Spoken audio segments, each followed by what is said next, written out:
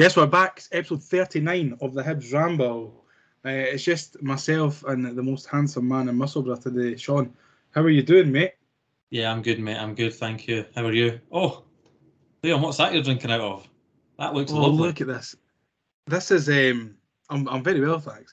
This is a Hibs Ramble mug, and it's got the Hibs Ramble logo on one side, and on the other side it's got the infamous quote from Sean Corrigan as he was describing the Livingston pie that says, "I don't like a hard rim. I like my rims to be a little bit softer so I can get in easier," which I think is, one of the best pieces of life advice, and needed to be put on a mug. But the funny thing about this mug, Sean, is that we've actually got two to give away to our listeners, in a giveaway that we're going to do when we get to 1,000 Twitter followers. I got one for me and I got one for you and Craig and Mark, but there's two also here for our listeners, and we've got a couple of bucket hats as well, which haven't arrived yet. So if you want to be in with a chance of winning one of these bad boys with Sean's lovely quote on the back, then get involved. Get involved and follow our Twitter, and you'll give me a chance. And we'll let you know all about it when we reach 1,000 followers. But enough of the positivity. Let's get on to the football. Sean, beaten 2-1 by Dundee United yesterday. A year to the day that we were beaten 3-1 by Hearts at Tynecastle. I remember that because it was the day my daughter was born. It was her first birthday yesterday. So I think she is a terrible, terrible omen for when we played. But let's jump straight in it. Lineup, there was 4 changes. McCurdy, Newell, Yuan and Chabraya came in for Stevenson, Doyle Hayes, Hoppe and Hanlon. Were you expecting to see as many as 4 changes, and were those the players that you expected to come in? I expected Newell to come in. I expected Yuan to come in, and that was maybe about it. I didn't really want to see Hoppe in the lineup. I didn't really want to see Jake Doyle Hayes in the lineup. I was actually quite excited. I don't know why, because we as Hibs fans have absolutely no reason to be excited by Harry McCurdy at the moment. But I was quite excited when I saw him in the lineup. He got a bit of flack last week by his performance when he came on, and I don't think he was the problem last week. There was many other problems, and I think he's got a lot of flack this week from yesterday's performance. And again, I don't think he was the main problem. But I was excited to see him. Again, it's just not quite clicking for him. Don't know if it's quite harsh on Stevenson as well. I was really, really annoyed that Kukarevich wasn't in the starting 11. Seems to be that Johnson just can't quite find a way to get them in, him and Nisbet and Yuan, in the 11 together.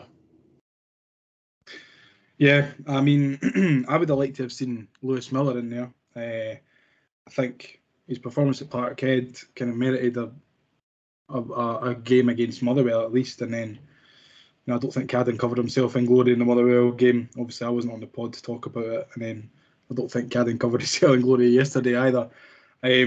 So we might end up seeing Lewis Miller back in the team sooner rather than later. But we'll kick off, and I thought it was a fairly positive start to the half for the first 5.5 minutes, and we had a really, really good chance, and I mean there's no twa about it. It really should have been 1-0. Really good work from McCurdy down the right hand side. Like you said, I don't think he was the problem yesterday, or it wasn't a major part of the problem. Was it a cross or was it a shot that found Nisbet in the 6-yard box? I'll go with a cross. I still don't know how Nisbet's not put that away. If I'm honest at all. I think it's a great touch from Birighitti in the goal. Yeah, I think.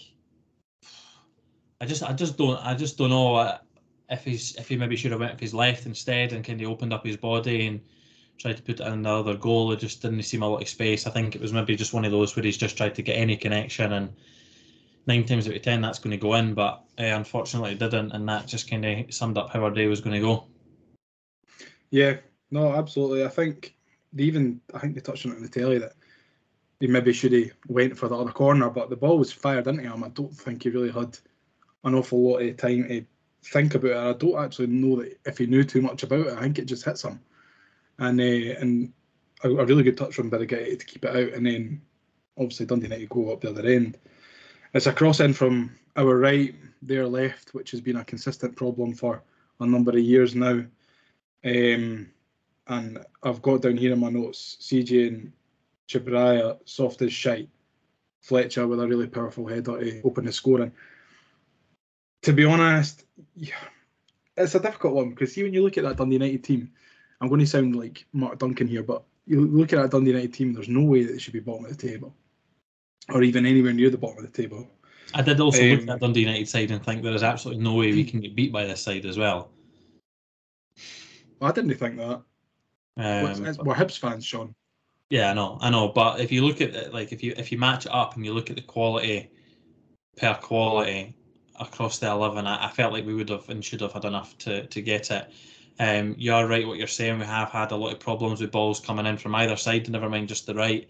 I don't really know how much longer Cadden can get away with his lack of defensive ability. If he's not caught too far in the pitch, he's caught in too far up the pitch, and that happened a lot at the weekend as well.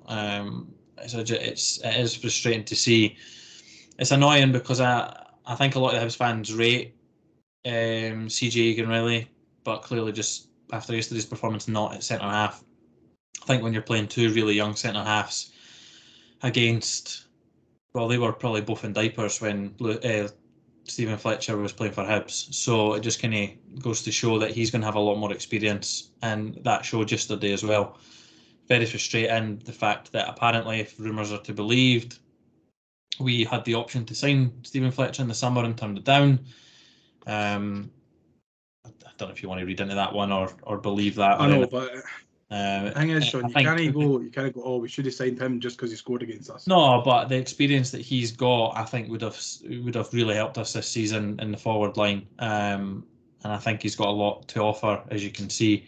And I think he scored the vast majority of Dundee United's goals. And when you come up against defenders like a young Will Fish and Egan Riley, it's no surprise that he was able to bully them. So yeah, it just goes to show that we're lacking, Paul Hanlon, which doesn't get said that often. Came what really annoyed me about the goal, more than the defending, more than anything else really, more than even going like actually losing the goal, was the fact that Stephen Fletcher looked so happy and he celebrated so animated, like when he scored, and that I was disappointed in him. I was watching it and I was going, Stephen, you're better than that. Come on, Stephen. You're better than that, Stephen. Come on. What do you think players should celebrate or not celebrate when they score against their former sides? I think it depends on the circumstances. Obviously, Stephen played for Hibs a very, very long time ago. I don't begrudge him celebrating, considering the state that Dundee United are in. I think it's maybe a bit different if, like, Kevin Nisbet goes to Celtic or Rangers and then scores against us. Do you know what I mean? Like the following season, because it's happened directly after it, not 19 years down the line. So I think the circumstances should dictate that. To go back to the softest shit defending, it just seems to show kind of where we're at the moment with our defending. Chabraya has been like that for a long time now, not willing to kind of throw his body on the line. And I guess that kind of shows what you lack at the back when you've not got people like Lewis Stevenson, Paul Hanlon, Darren McGregor, Ryan Porteous, who are Hibs through and through, and whether they have the ability or not, because obviously Paul and Lewis are getting older, they're still willing to throw their body on the line. I think Paul and Lewis would have dealt with that ball in a lot better than CJ and Chabraya. Well, you'd like to think so, eh? Even after the goal, I thought our reaction to the goal was very poor. I don't recall us having too many chances, although my memory is kind of cloudy because I watched the first half an hour, the first 25 minutes or so in the house, and then we went to my daughter's first birthday party, and I had to watch the rest. Me and my dad and Mila's granddad were crowded around my phone watching it. So you're right though. We were really, really poor. There wasn't a reaction after it. I felt like I could have turned off the television and just accepted the fact that we had got beat. I did not expect us to get back into it, and it looked very similar to the Motherwell performance, where there was just no urgency in the play, and just a lack of intensity from us at all until like the last 15 minutes. 20 minutes. It's been a lot of. It's kind of, this season. It's kind of reminded me of times under a lot of different managers, whereas it's been like different weeks, same shit, basically. A lot of the players just coasting by towards the end of the season. A lot of passengers. I'm not in the business of calling out professional football players about their abilities, because it's not really what I'm about. I'm not a pro footballer. I couldn't step in and do what they do. But I thought James Jago was disappointing yesterday. I thought Newell was disappointing yesterday. I thought Josh Campbell was disappointing yesterday, which disappointed me, given how well Josh Campbell's actually played this season and how much I've been talking him up and bigging him up and everything. Yeah, no, I agree with that. I think when you've got a midfield 3 against a midfield 2, which is what they had, and they're still, running us over in midfield and getting the better of us, it just kind of sums up where we were. All 3 of them just weren't at the races. Joe was the best out of the 3, but even then, I'm not saying he got pass marks at all, because even his performance was poor. I don't know if there's a bit of rustiness from him, but yeah, when you've got all 3 your centre midfielders way off it, nothing's going to work. I think Mark touched on it in the chat, and he was saying that, you look at the players that are playing now under Lee Johnson, and these are the players. I'm not saying that the players have got the managers sacked, but these are the players that were consistently playing when Jack Ross got the chop, when Sean Maloney got sacked. How many more managers is it going to take to realise that a midfield 3 of players that are, totally similar? I feel like Jago, Campbell, and Newell are very, very similar players. How many managers is it going to take to understand that a midfield 3 of players like that doesn't work? I actually think that all 3 of them are completely different players, but shut up, Sean. But none of them can play together as a 3, which sounds strange, because Jago's meant to be there as a deep lying midfielder where he breaks up play and gives the ball to everyone else to do the job. He's not done that the last 3 or 4 weeks. Joe Newell's meant to be this box-to-box, not playmaker, but just a box-to-box player who breaks up play, gets in people's faces, and again just tries to create things here and there. And Josh Campbell's just a workhorse who plays in the 10 and just tries to feed off everything else. So I think they all bring, or are meant to bring, different things to the pitch and to the game and to the squad, but none of them are clicking and none of them can play together. And I think it's because of the lack of ability that the 3 of them have for what we're needing in that midfield 3. I think that is the problem more than anything else. But we'll obviously get on to where that leaves us and what we should maybe be looking for. Aye, well, we will get on to that. But even just talking about it now, I feel like when CJ Egan-Riley is in that midfield 3, it's a lot more assured. There feels like there's a little bit more cohesion. For someone as young as that to step in and kind of bond together that midfield 3, I think is really telling about the player that he is. But like he says, I don't think Jago, Newell.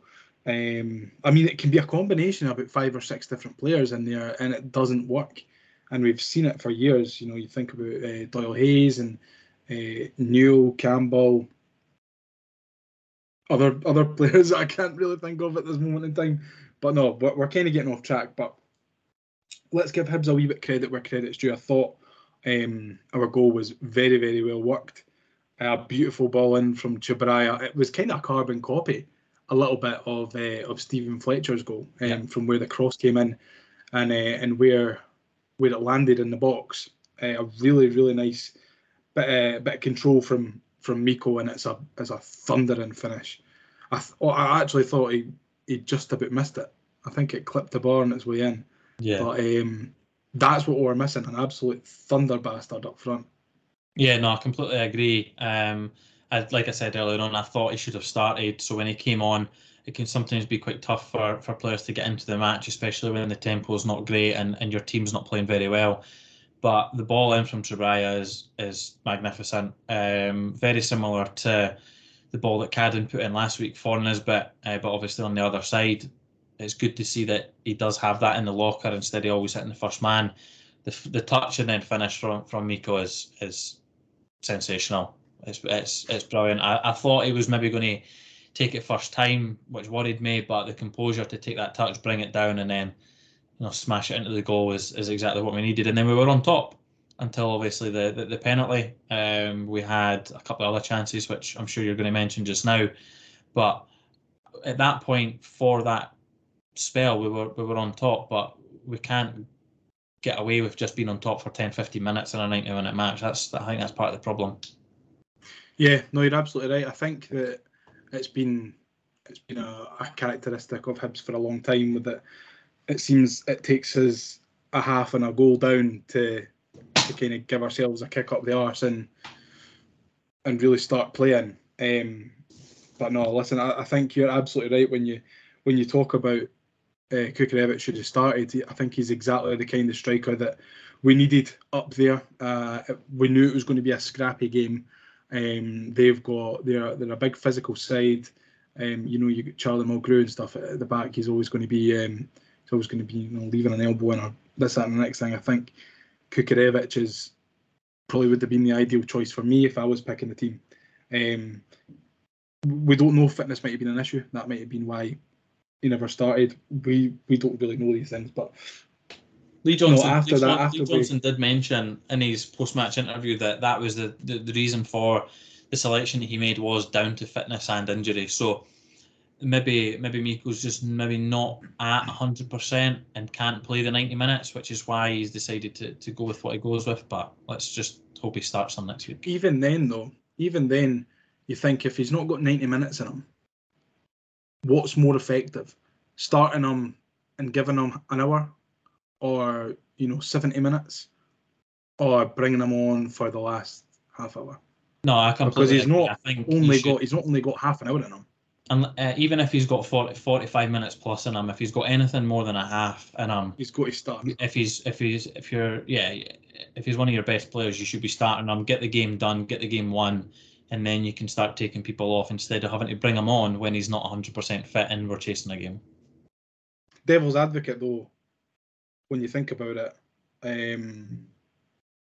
are you just putting them in there for putting them in their sake, or that means that then if you put him on, do you leave Nisbet out, or then if you keep Nisbet on, then who do you have on the bench to change the game?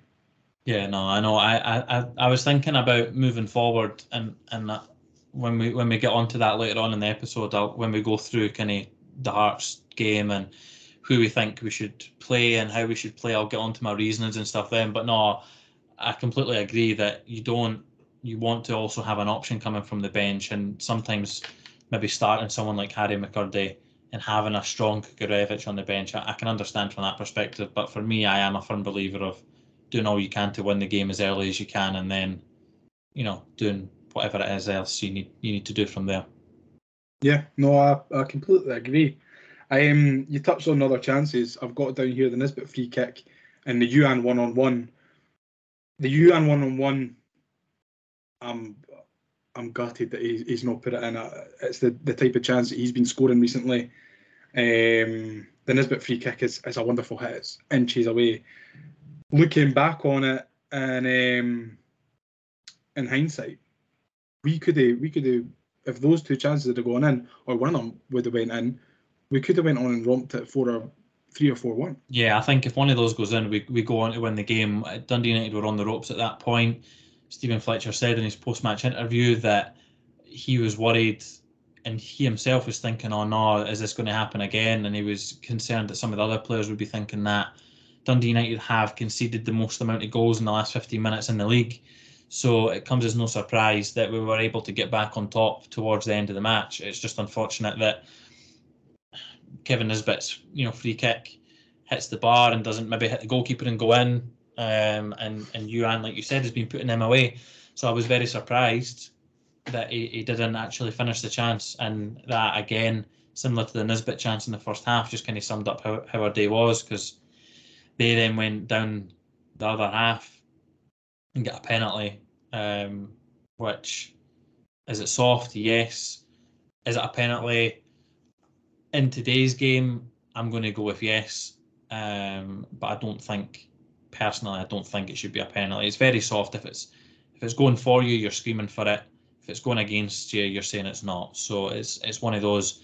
And I actually think that whatever the decision the referee gave, I don't think VAR would have overruled it, because I don't think either way it would have been a clear and obvious error. My concern was, why is Will Fish not diving in, but why is he giving the referee a decision to make? Because Stephen Fletcher's going away from goal, he's leaving the box, Lewis Stevenson's going to win the ball and is right next to him. So that's more of my concern, is how we have dealt with that situation, not the fact that we were in that situation. Yeah, no, I mean, I agree with you whether it's a soft penalty. I think it is a penalty when you go by the standards of what's been given in the division this season. In real time, it looks like a penalty. I think if the referee didn't give it, for me, I think VAR would have given it. It's the slightest of touches, but with the speed that Fletcher was going, I don't think you can really call it a dive. The slightest of touches sends him down, and it's, he's an experienced striker. He'll go down if he feels any touch. I'm not saying that diver anyway. I don't think he but Fletcher said himself he knew that if he made it, he was going to, if he made it to the ball before Fish, he knew that it was curtains and he was going to get the penalty. So yeah, and he did, and I think it's clever play. We were applauding Martin Boyle for winning penalties like that. Yeah, even Ryan Porteous for winning penalties like that and being clever and trying to and trying to get penalties like that. So for me, it's a clever bit of play. And then at the end of the days, Jamie McGrath tucked away the penalty. But I don't really want to talk about this game anymore because it's upsetting me. Let's move on swiftly. To where this leaves us. And I've got here, it leaves us in 6th. We're 7 points off 3rd, but we're only 8 points off 9th. What, Sean, is the likelihood that we don't even get top 6? The likelihood of that at the moment is very, very high, in my opinion, because we're going to play Hearts, and we'll get on to we're going to get on to their situation in a second. But I never go into derbies confident, so I don't expect us to win it. I didn't expect us to win it before Nielsen was sacked, and I don't expect us to win it now. Then we go and play St Johnstone, and St Johnstone, notoriously a tough ground for us to go to and get something. It's going to be a difficult match. I think we'll draw that game, but I can't remember who Livingston have first, but I know who they have last is a very winnable game. So I think although Livingston will lose their next game at the weekend, they'll win the weekend we play St Johnstone, and then that'll take them above us. I think they play St Johnstone this weekend, so they're more than likely possible to pick up a point or something against them. But then they play Dundee United away, which, yes, I know we just got beat by them, but I think Livingston have a little bit more about them to go and take points. Livingston are a different team. I think Livingston are they're better set up to go there and have a fight against Dundee United. We went there yesterday to try and play them off the park, and it just didn't end up working. But I think everyone is here for the question that I'm going to ask next, Sean, and it's Lee Johnson, should he stay or should he go? And give me reasons. Well, first of all, I can understand why a lot of people want him sacked, because the go-to reason for wanting to get a manager sacked is your runny form, your lack of enjoyment, watching your team and the fact that we've had 3 sticky spells of bad form where we're not even picking up like a draw here or there, like their defeats. A lot of people still haven't forgiven him for getting knocked out of the League Cup and treating that the way that he did. We've obviously had the 3 back-to-back Derby defeats. What annoyed me is the fact that we've played Dundee United. 3? Sorry, the 2 3-0 defeats. That's what I meant. Sorry, the 2 I was going to 3-0 say, I was like, defeats. I'm sure Well, I'm preempting what's going to happen. What annoys me is that we've played Dundee United, bottom of the league, who have been bottom of the league for months, and they've taken 7 points out of 9 off us this season. We've not competed against the Old Firm. We've conceded about 22, 23 goals against the Old Firm and only got maybe 1 point as well. And we're the only team in the league to have been beaten by everyone else in the league as well. So I can understand why a lot of people want him out. So I'm going to then contradict everything that I've just said and say that I want him to stay. Now, I will give you my working for this, Liam, because I know that's what you want. But I was just playing devil's advocate and giving you all the bad nonsense that he's put us through. You want the bad news or the good news? Exactly. I'll give you the bad news first. Bad news, Lee Johnson is your manager. Good news, Lee Johnson is your manager. What one do you want? I want him to stay. The reason for that is I think he is trying to get the club in a better state. And what I mean by that is you've alluded to it a couple of times already about the players that we have and how many managers they've went through and how it's the same players and we've got the same type of players in the same position and it's the same players that are putting us through the shite in recent years. And you can see that it's frustrating Lee Johnson as well. It would not surprise me in the slightest if we finish in the bottom 6 and we get beat off Hearts at the weekend and Lee Johnson is still on a job, because I think that the club fully back him. Now, the reason why I think that is because I think that the club have accepted the fact that their recruitment policy has not been great over the last couple of years, and the structure behind Lee Johnson in regards to getting a better team on the pitch isn't anywhere where it needs to be in regards to that's why they're bringing a director of football in. A lot of people are moaning that the director of football things went really quiet recently, but as we both know, Liam, they are down to the final 5, and for all we know, the final 5 are in jobs. So, Ben Kensel isn't going to come out and say, we're down to the final 5, we're interviewing them, blah, blah, blah, blah, and name them, because obviously if they're in a job. I think the club want to get that done and dusted as soon as possible to put us in the right frame of mind as a club for moving forward in the summer to have a really strong transfer window. So I think if we get the right director of football in, obviously Ian Gordon isn't going to be head of recruitment anymore because he's having to take on like an executive director kind of role now with everything else that's happened at the club. So there'll be a head of recruitment coming in. There's going to be a revamp of the recruitment aspect of the club. And I think that, for me, has been the problem in recent years, not necessarily the manager. So I think if we can get the right director of football, the right head of recruitment, and they're all singing off the same hymn sheet as Lee Johnson, then we can heavily recruit and recruit correctly in the summer, which will then allow us to take us forward, because I think Lee Johnson himself is very frustrated that he has a lot of similar players in the same position, like using the midfield, for example. My concern is Lee Johnson keeps going on about loans in the summer, so that concerns me because I want permanent deals and not necessarily loans.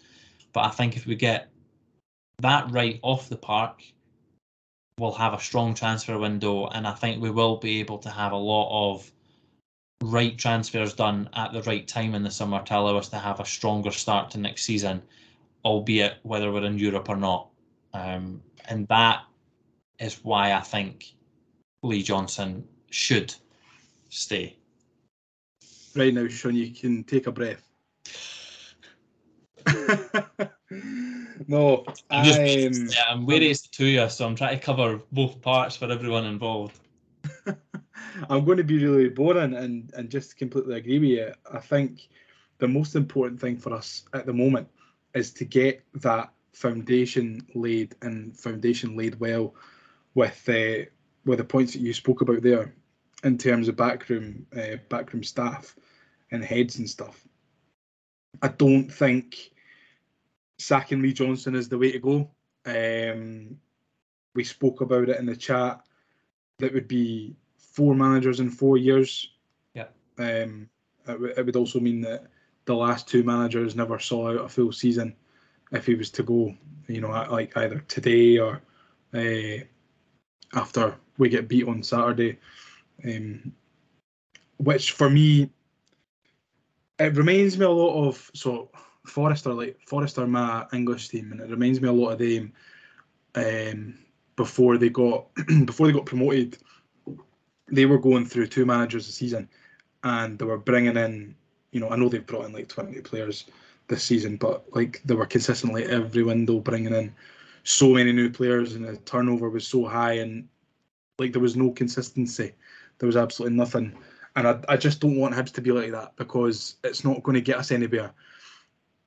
Having wholesale changes all the time, I understand why there's a core group of players, but there's no point in having a core group of players if the philosophy is changing every 6 months because the manager is. For me, Lee Johnson, if he finishes bottom 6, gets beat by Hearts, I could completely understand why the board would let him go. But if it was me in charge, I would say, no, we'll keep him. We'll give him another summer window. We'll see how he does up until Christmas. If we're languishing down the bottom of the league, then we'll maybe think about a change. But at the end of the day, look at what 2 or 3 wins in this division can give you. If we win on Saturday and then we then go and beat St Johnstone, we'll be comfortably in the top 6.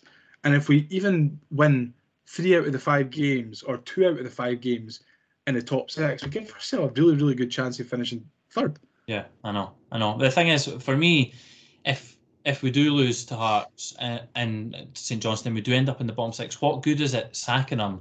Because whoever comes in, well, we're not going to appoint someone till the summer anyway. We're not going to get relegated. We're not going to get into the relegation playoff.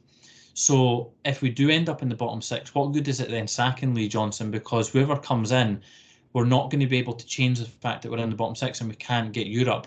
If we do end up in the bottom 6, what I would like to see, however, is I would like to see none of our loan players get any minutes unless we know for a fact we're getting them on a permanent.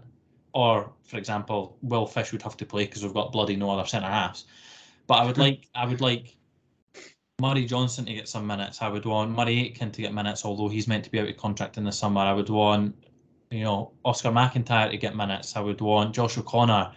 I would want them to sort the Ethan Laidlaw contract situation and then, start him in those bottom 6 games, because although they would be tough games against people fighting for their lives, there's no chance in hell that we would then fall into a relegation playoff. I don't even know if that's mathematically possible, but it just wouldn't happen. So there wouldn't be any good from us then sacking them if we finish in the bottom 6. We may as well then see out the rest of the season and then give them the transfer window anyway and allow them to do what they're going to do with the director of football and the head of the recruitment. If we do obviously finish in the top 6, you're exactly spot on what you're saying. You just need to have a look at Aberdeen, who, devil's advocate, you could say sacking Lee Johnson now and getting 2 wins on the bounce could help, but you don't know if doesn't always work like that, Sean. Yeah, it doesn't always work. So Barry Robson is on a great run of form at the moment. They could give him the job and then they could tail off again. They're just running off momentum at the moment at the right time of the season, whereas Hearts are in free fall at the wrong time of the season. So I agree with you as well. He should be given the summer, have a good strong window and then see where we are. But even in December, Aberdeen were about 8th in December. Well, they were 3rd and then they dropped down to 8th at one point. Mm-hmm. So it just goes to show that even in 1 month in this league, how tight it can be. But I do agree that he should be given another window, and as long as he's backed properly by the right people and we bring in the right people, as well as getting rid of the players that we need to get rid of, I think we could start strong next summer. No, I agree, and it's a difficult one because it's part of football now. It's lose a few games on the bounce, and everyone conveniently forgets, all the good that someone has done for the club. And now it seems like managers losing their job is based on 3, 4, 5 games rather than what's going on before and stuff like that. And it's just the way that it is, and it's not going to change anytime soon. I just hope that the Hibs board look at Lee Johnson, what he's done. Yeah, he's not pulled up trees. He's not been having us, try to split the old firm or that. But I feel like for the first time in a few managers, anyway, that we've got a half decent shot of really building something quite good here. Yeah, I think Lee Johnson. If we sack him as well, we're then just restarting that process. Like if you use it's just boring. If you use Joe Newell, for example, and I'm just using that because he came in under Hecky, he's been under 4 managers, so that's 4 different styles of play. That's 4 different people wanting him to play a different way.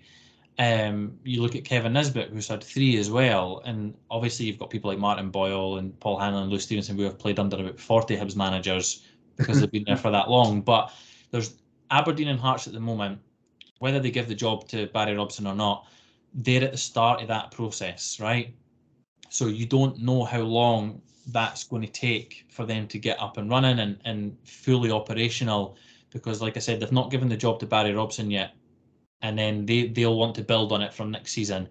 They're obviously running on momentum at the moment, looking to get third, so that guarantees them European football, and then they can obviously build from there and chuck even more money at it. So I think it will be really interesting to see what happens in the next couple of weeks, but I definitely do not think that any good will come from sacking Lee Johnson at this moment in time. I think to wrap up this chat about Lee Johnson, the grass isn't always greener on the other side. We could sack Lee Johnson and, it would probably be David Gray that comes in till the end of the season. Yep. And yes, he could put a couple of wins together. He could get us top 6. But then what if the manager that we bring in the summer is then shite and he's gone by Christmas? Yeah. Then where are we? Then we're looking back and going, actually, we probably should have given Lee Johnson maybe that's the thing, mate. Exactly what happened with Jack Ross and Sean Maloney. The more often we do that, the less appealing Hibs looks as a club, not only for players to join, but for managers to join as well, and we then become more of a manager position maternity cover. You know what I mean? Yeah, I know. The thing is, I'm only going to use this as an example because I'm an Arsenal fan, but at the start of the season, Arsenal fans were wanting Arteta sacked. Because of what happened last season. He's been in the job for about 3 years or something now, and he's worked wonders, obviously, this season, and I don't think we'll win the league and whatever, but the expectation has grown this season because of how well he's done, whereas last season, for the vast majority of last season, I would say about 70-80% of the support wanted him gone. But it was backed by the board, given the time, they got the structure correct behind the scenes, and, they're flourishing at the moment. And that's probably another reason why I think maybe we should just, for once in our life, as Hibs fans, just try and trust. You happy with what we've got? Well, not that. Just try and trust what the club are trying to do. Yeah. The Gordons have came out and said that they want to fulfil Ron's wishes and his intentions. So let's just trust them on that. We're not going to get relegated. Yes, we want Europe, and yes, we'll miss out on a great opportunity of finishing third if we don't. But let's just give it a little bit of time. I think that's the best way to sum it up, to be honest, is just give it time. I think consistency is key with these things. I've said it once, I've said it a million times. If you're not consistent in the staff that you've got, then nothing's going to change. If we're changing every 6 months, every 8 months, then we're never going to get into those positions. And then what if we did get someone and they did well for 7 months and they got us Europe, and then first month of the new season they lose 5 on the bounce, and are we going to sack them just because? You look at Claudio Ranieri at Leicester. He's wins the league and sacked months later. Yeah, it's the grass isn't always greener. I kind of say that. I tell you already, what I would like to change is our bloody derby record. That's what I would like to change more than anything else. As well. Yeah. What a segue, Sean. What a segue, because guess what we're going to be talking about next? It's like you've done this before. That was the point in the comment, Liam. You didn't need to address the fact that it was a good thing. You should have just moved on. I tell you what, it is like this guy's done it before, eh? My hosting duties are right up there with the gods, let me tell you that. Oh, unreal, mate. So let's address the elephant in the room. Robbie Nielsen got his jotters yesterday. Is that a help or a hindrance to Hearts coming into this derby? I think it's a help to Hearts, if I'm honest. Do we know who's taking the team? They've not, at this moment in time, they've not put out a statement saying who's in charge. They didn't mention in the statement that they put out last night, they didn't mention anything about Lee McCulloch leaving or being involved. So a lot of Hearts fans are kind of concerned that he might or might not be in charge for the weekend. I think, mate, Gary Locke. Like fucking Gary Locke. Gary Locke will come in charge and he'll say that he's going to slit everyone's throat in the dressing room if they don't win or something, and then we'll get pumped at the weekend. Like, he will have them fired right up. I can see it, mate. I can see it. Do you know what, right?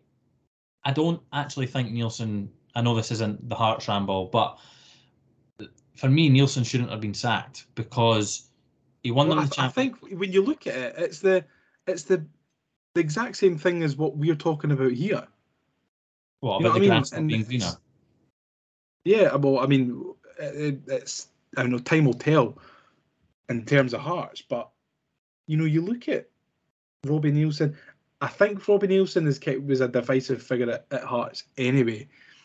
From the first time he was there, and then even if he got from Europe in that, and the problem is, mate, is they don't like listening to him. That's the problem. Both times he's been at Hearts, he's finished as high as physically possible for them. He won them the championship in 2014-15. He finished third in the Premiership. He was second in the Premiership before he resigned and went down south. He came back. He won them the championship again. Finished third in the championship. Finished third in the league again.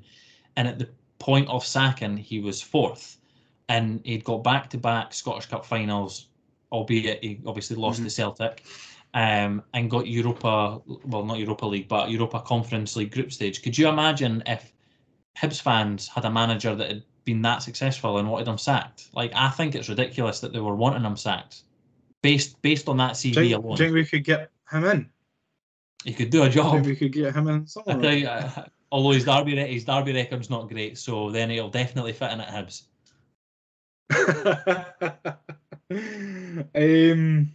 Who deserves a start on Saturday? Is it Saturday? It is Saturday. Do you know, I'm going to contradict everything I've probably said about Lee Johnson and playing three at the back.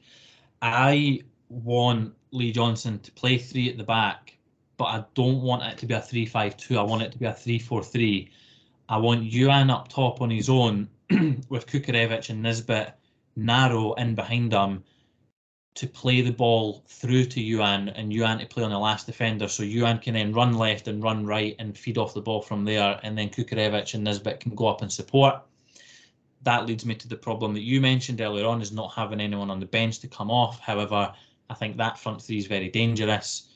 I would then want a back three of Hanlon, Fish, and either Lewis Stevenson or Mikey Devlin. Obviously, I know that's not great. I forgot about him. I know that's neither of them are that great as a centre half pairing, but a three of a back three. But I think either one of them could do a job alongside Will Fish and Paul Hanlon. Based on Cadden's form over recent months, maybe even as far as a season, I think there's no harm in giving Lewis Miller a start. Obviously, we're at home to Hearts. It's not at Tynecastle, so we should give him a start. I would put him at right wing or right midfield, right wing back, whatever.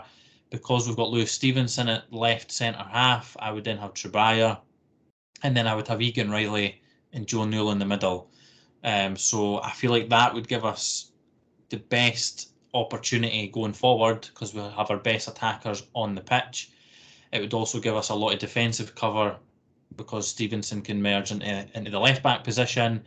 You've got Egan Riley who can fall back into centre half or right back, and then obviously you've got Lewis Miller that will be playing down the right side anyway. It does go against everything that I've said, but I think that is the only way to get your three best players on the pitch, and ultimately our three best players are Juan, Kukarevic and Nisbet. Absolutely agree. Sean Corrigan plays Football Manager 1, starts talking about 3-4-3s with double false nines and all the rest of it. Inside forwards and false nines and shadow strikers. all over it, mate. All over it. I think it's a half decent shout. Remains to be seen what he's actually going to do with the team on Saturday. It'll be an interesting one, to say the least. I think we're doomed for a bore 0-0 draw, mind. Had one in about 4 games, so we're due one. I tell you what, see if it was a 0-0 draw, I would bite your hand off right now. I would bite your hand off for a point on Saturday. But I can what? Predictions. Let's go for a prediction, Sean. What are you thinking about? Is it my starting 11 starting, or is it Lee Johnson starting 11? Lee Johnson's. 2-0 Hearts. I think Hearts. I just think Hearts will get a bounce from getting rid of Nielsen. I think it'll give a lot of the players a little bit of freedom. They're always up for the derbies, and I think a lot of the Hibs players will have in the back of their mind the 2-3-0 defeats and the fact that we can't seem to really come back once we concede, which has happened a lot as well. I think, and it's probably just my Hibs tinted specs on here, I think that the 3-0 defeats will help to spur them on. I think the defeat against Motherwell and yesterday will help, and Lee Johnson will get like a sniper or something in the changing room before the game, or like Rod Stewart or something, to give him a pep talk. And I think we'll go out and we'll maybe nick it. We'll maybe nick it 1-0 or 2-1, something like that. And everyone on Twitter will be chuffed to bits with Lee Johnson again. And if it's my starting 11, I'm telling you, it's 4-0 Hibs. But we'll see what happens. Fucking hell. Fuck's sake. So you're saying 2-0 Hearts. I'm saying 1-0. I'll go 2-1 Hibs, because I can't see us. I can't see us keeping a clean sheet, to be honest. Do you know what? I'll go 2-1 Hearts. There you go.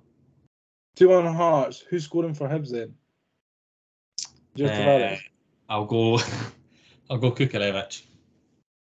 Kukarevic. I think we'll take the lead.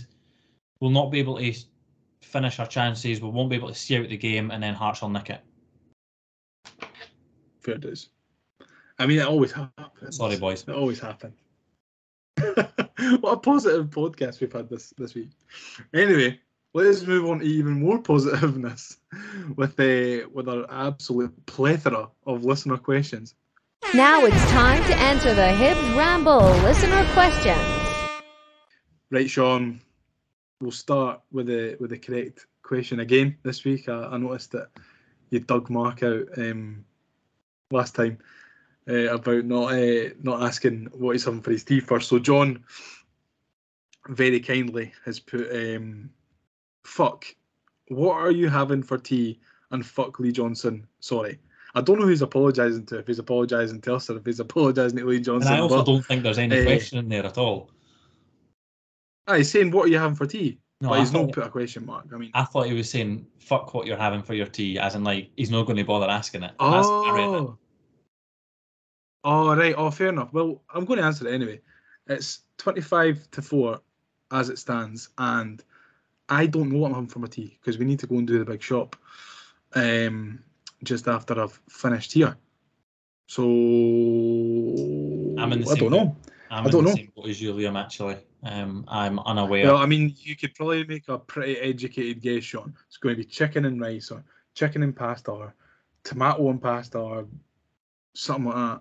You're a very easy man to read. I'm very easy to please. Chicken and starch, basically. That's your meals every day. Fine by me. I'll enjoy them, don't you worry. Gains, bro. Gains. Gains. All about the gains. Right, we have got so many questions this week, so we'll try and rattle through them pretty quickly because This is where Liam means to say thank you very much for everyone's input. We really, really appreciate it. Yes, I do appreciate it. I do appreciate it because a lot of the people who have actually submitted questions, I don't recognise their names. I've not seen them on Twitter before. So if it's your first time asking a question or your first time seeing the ramble on Twitter, then thanks very much for getting involved. We really do appreciate it. Ryan asks, serious lack of quality in the middle of the park. Someone has to take the ball off the defence.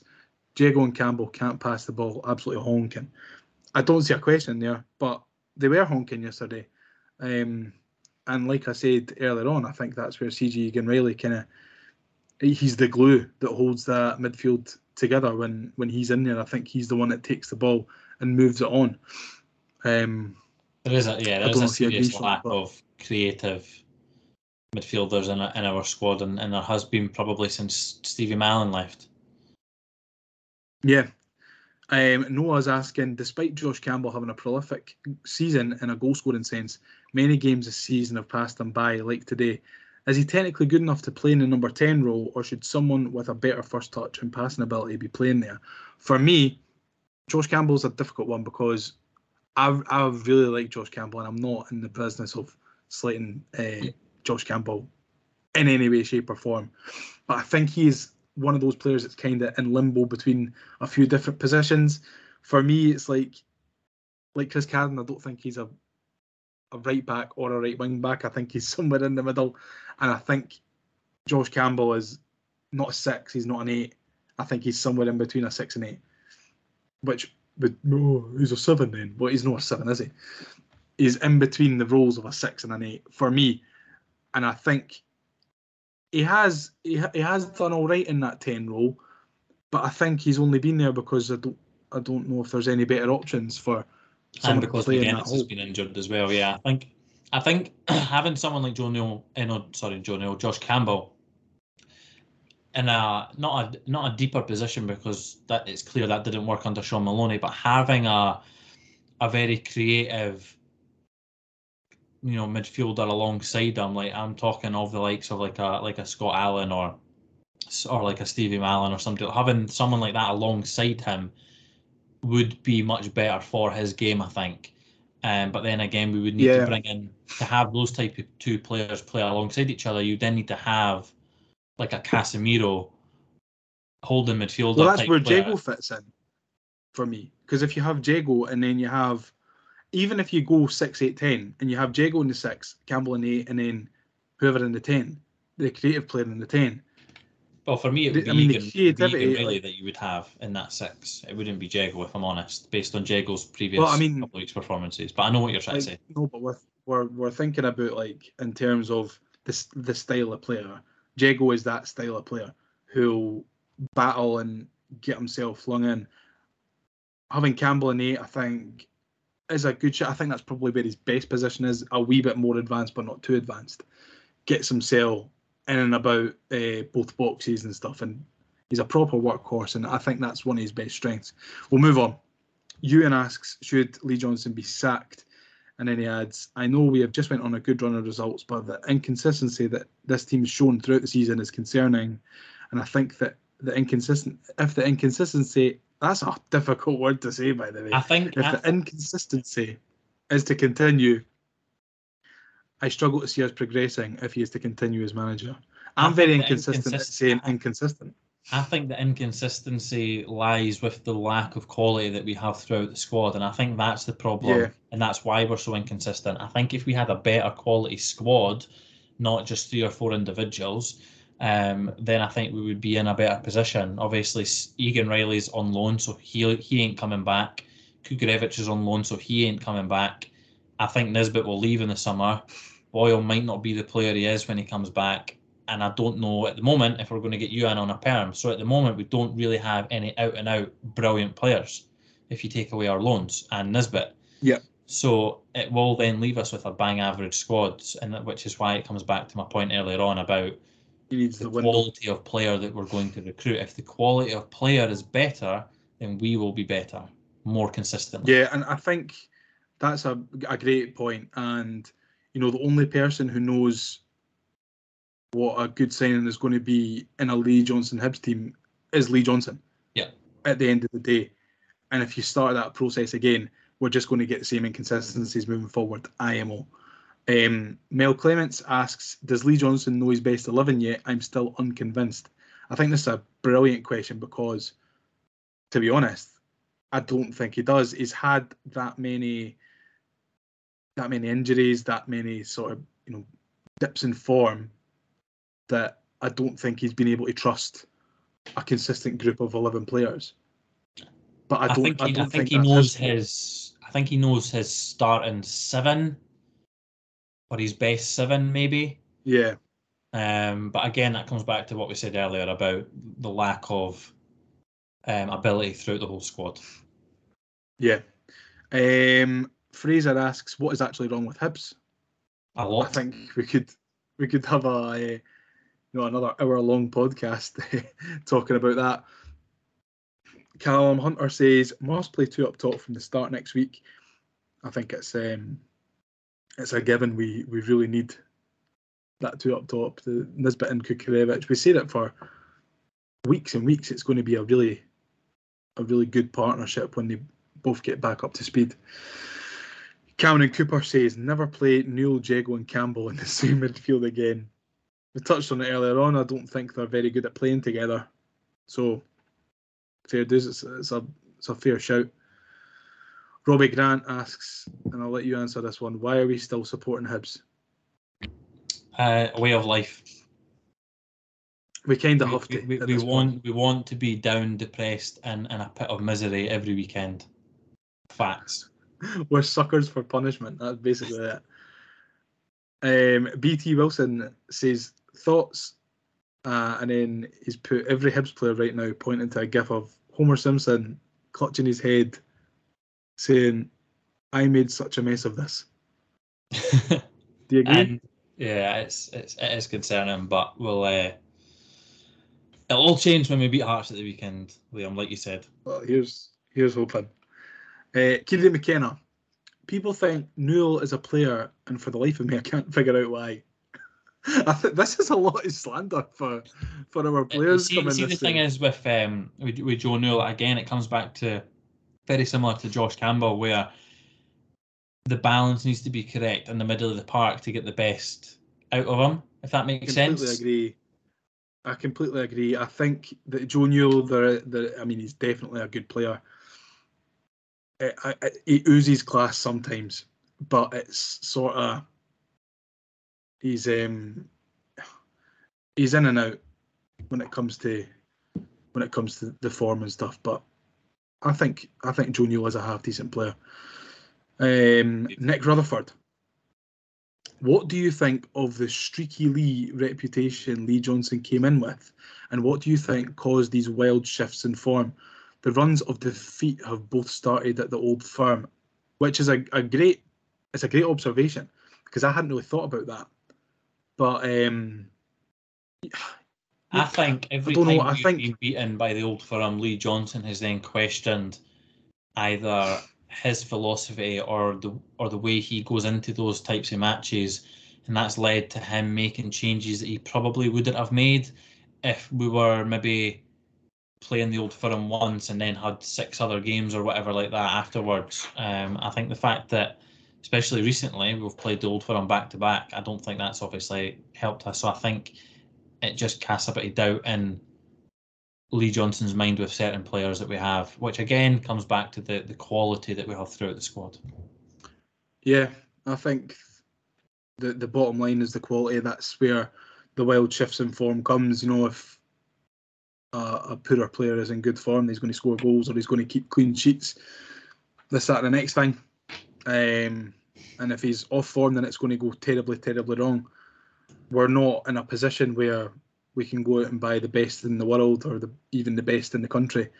So we're kind of stuck. We're kind of stuck here. But it's quite a good question there, Nick. So cheers for sending that in. Callum Hunter just says guff again. Fair play. Lee's asking, lads, how can anyone think that Lee Johnson is the right man to take us forward? He has more lives than a Cheshire cat. Get him fucking out. Well, if you've made it this far in the podcast, then we thank you, considering the Lee JohnsIN rant that both of us went on earlier on. I can completely see where people are coming from, where they're wanting Lee Johnson to go. I think I've been in that position lots of times. It just depends where you are with the manager. You know, I feel like my shift in attitude with Lee Johnson compared to my attitude with Sean Maloney is vastly, vastly different. I think it depends on how you rate the philosophy, how you rate what you've seen from the manager.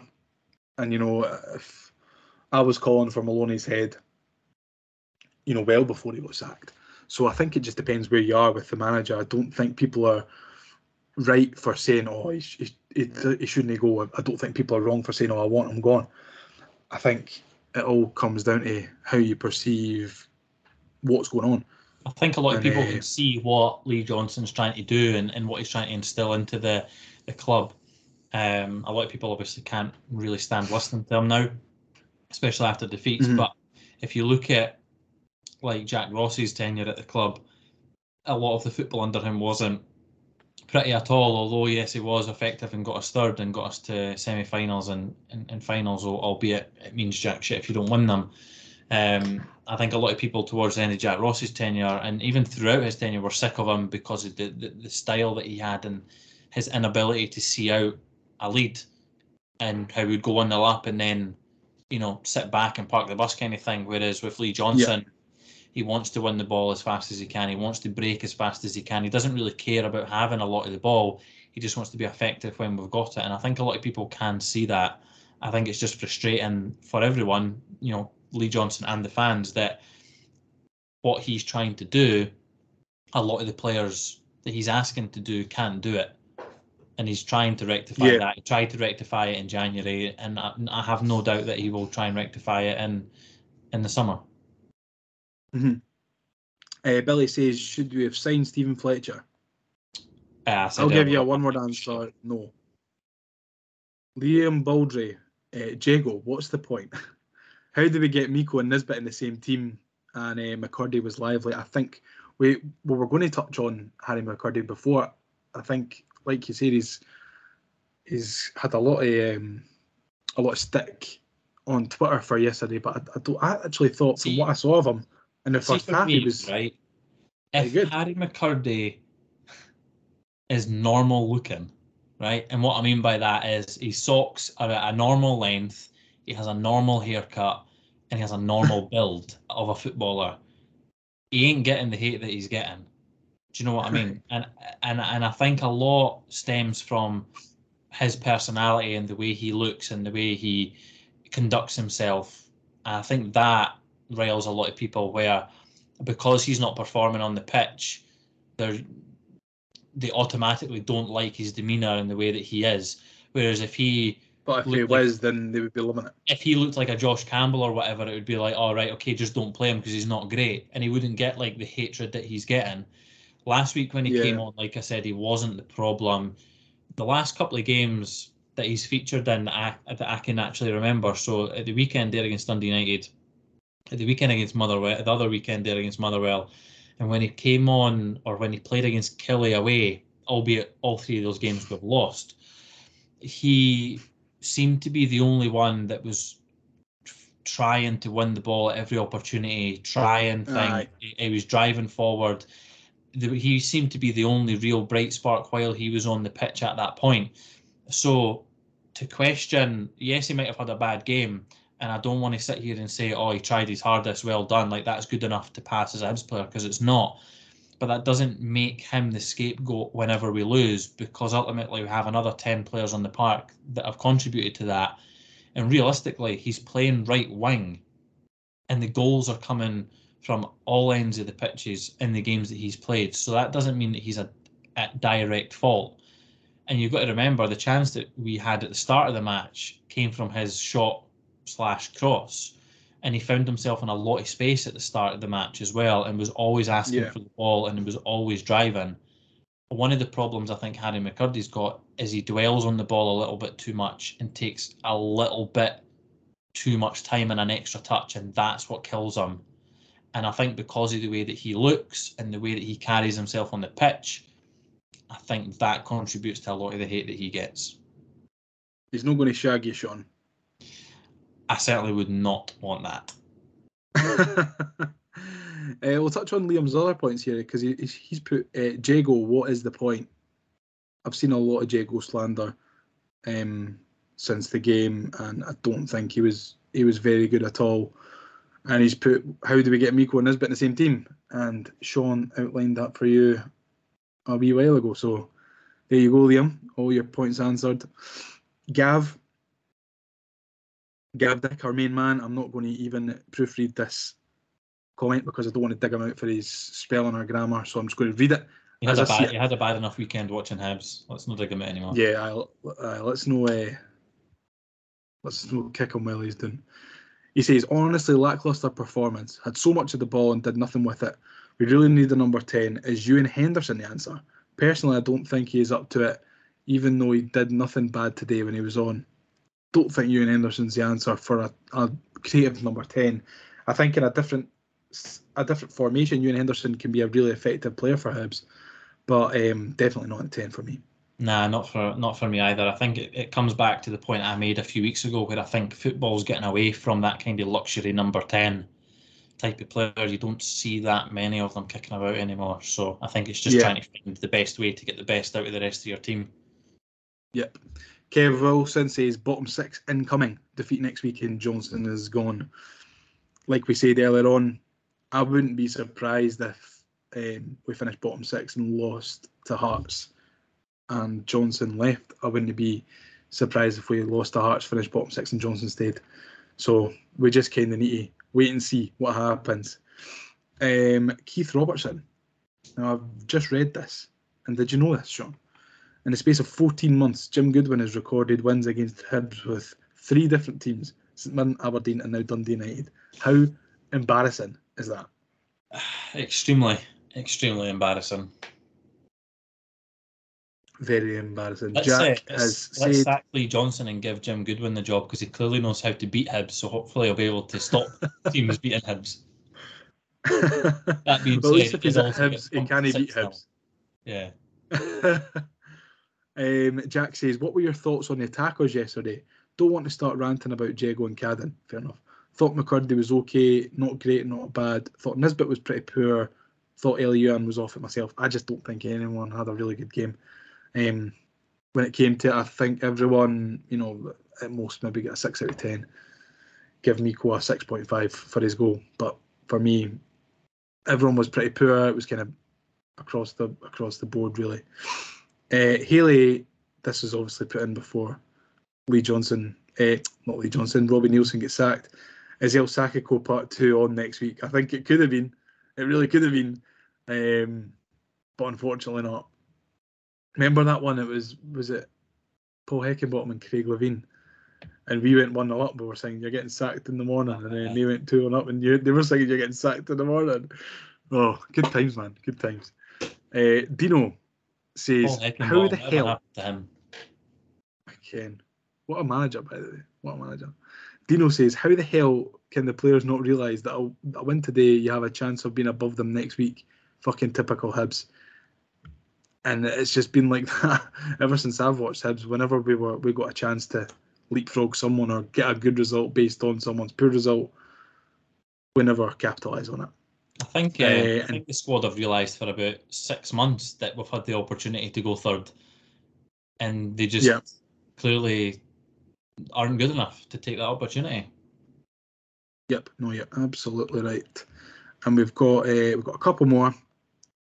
Let me just scroll down here. We've got David who says, we're shite, we're really shite. Why are we so shite?